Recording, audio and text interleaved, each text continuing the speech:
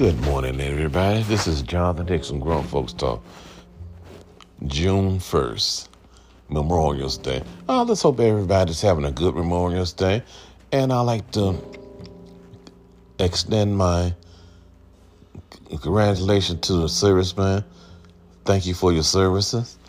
And I'd like to say that, like today, I just hope that everybody's having a good day. They're getting up in the morning and they're just thanking God for everything and all that He's done. And today, I would like for me, it's going to be and mark today. Trump, you done. Trump, you done. And we have to get to the point of stop letting everything be about Donald Trump. That's what this man always wanted. He got a little face in the whatever he wanted to do this way. This is how he got back at Black America, not white America, Black America, or all the ones that did not support him. Now we still have these Donald Trump clones out here, and I don't understand it. Well, we have a new president, but the thing of it is, the Democrats control one part of Congress, and the Republicans, they control the other half. It's just like it's a seesaw battle. We need to control both houses. Until we do that, it's going to be turmoil after turmoil after turmoil. Now, my thing is this.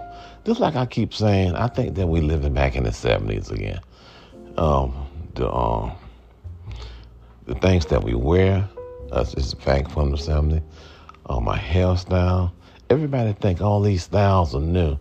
They've been since 1970 or even before then.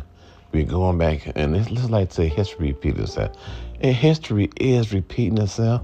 Where we get back into racism again.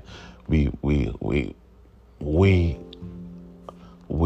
marched against all of that, and it's right back again. And that's because we had one president that encouraged it, and he did such a good job with it that everybody has a stronghold wants to get a foothold. How about me? How about me? Is that again? But you know what? God is just so good. Now the religious leaders, they're going to have to put a foothold and say, hey, we got to support our people. We going to have to do all and everything and all of these. And that's what we have to do today. Before I leave here, I would like to have it so that my grandkids could really, really have not a good life, a great life. I've had a great life. God has been so good to me, and I thank Him for all and everything that He's done for me.